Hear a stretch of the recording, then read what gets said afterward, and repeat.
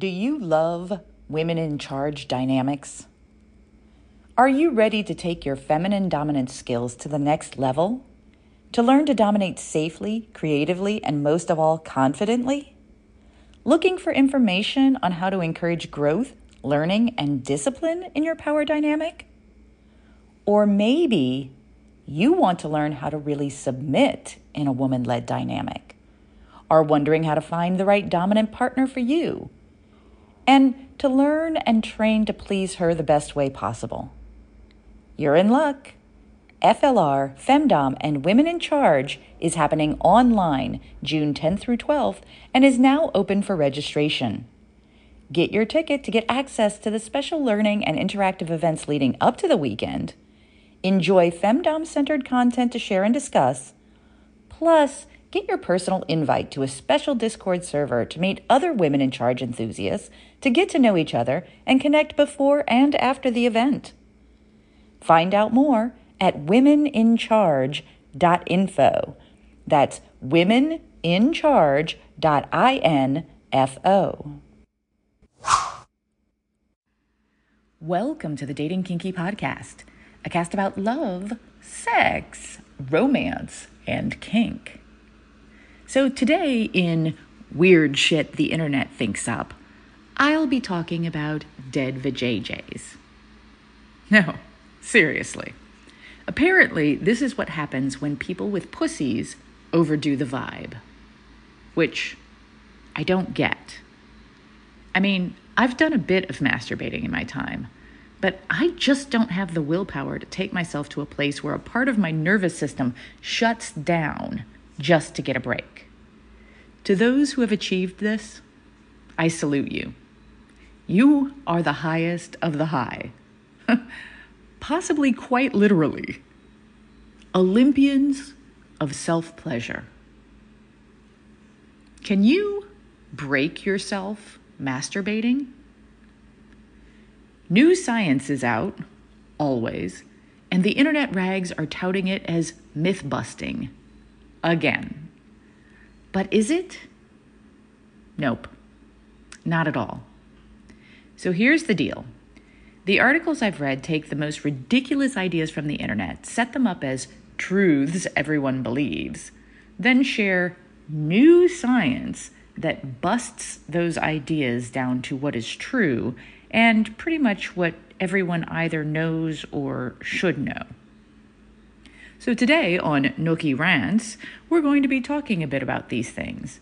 And as an added benefit, I'll share an anecdote. Let's talk about dead vagina syndrome. Yeah, you heard that right. Apparently, this is popping up all over the internet and essentially refers to women using a vibrator so much that it totally breaks the clitoris. Forever. Dun, dun, dun. And, well, it doesn't exist.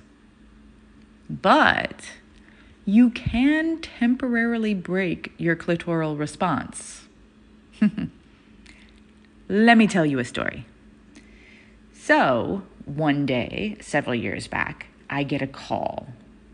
On the other end of the line, I hear some light crying and a really scared voice ask, "Nookie, can you break your clit?" For a moment, I just sat there, opening and closing my mouth like a fish. Because what the fuck did I just hear? It was not what I was expecting, that's for sure. But I managed to pull myself together and respond, "I'll need more details. What happened exactly?" Turns out this intrepid young lady has been spending some quality time with her Hitachi wand without the variable speed controller that I recommend highly on high. She and her electronic friend had spent 6 very pleasant orgasms together, and being the greedy git that she is, she decided to go for number 7. And that's when it happened. Her clit died. Went numb. No pleasure. No pain. Just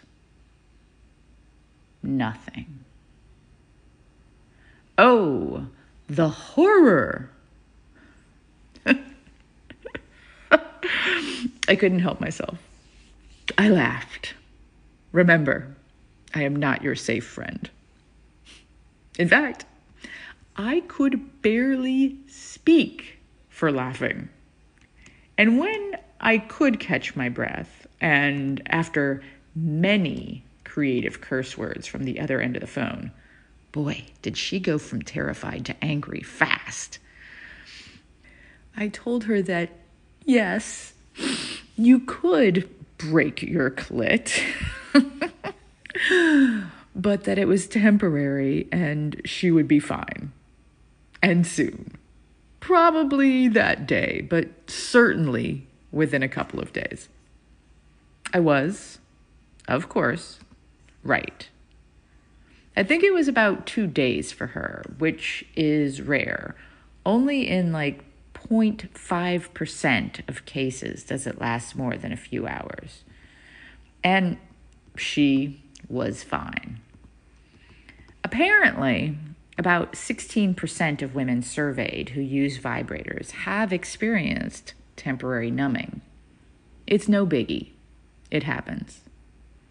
But nope, there is no such thing as dead vagina syndrome. And actually, it should have been called the curse of the dead pearl or something to be more accurate. But whatever. Can this happen to the outie?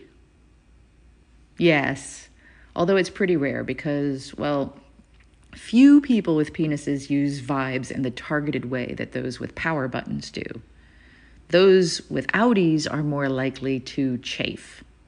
Also, a huge ouch. What are your thoughts?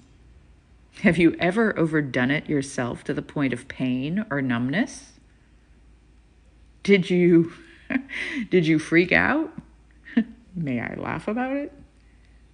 And moving to another possibility, has it ever been done to you where you were just so overstimulated that your nerves shut down for a while? Thank you for joining me today. If you love this episode, please share it with others who would enjoy it.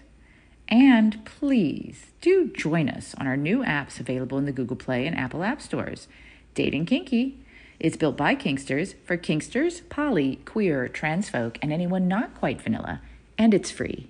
Find me on FetLife as Nookie Notes, and on Twitter, Pinterest, YouTube, Facebook, and Medium as Dating Kinky.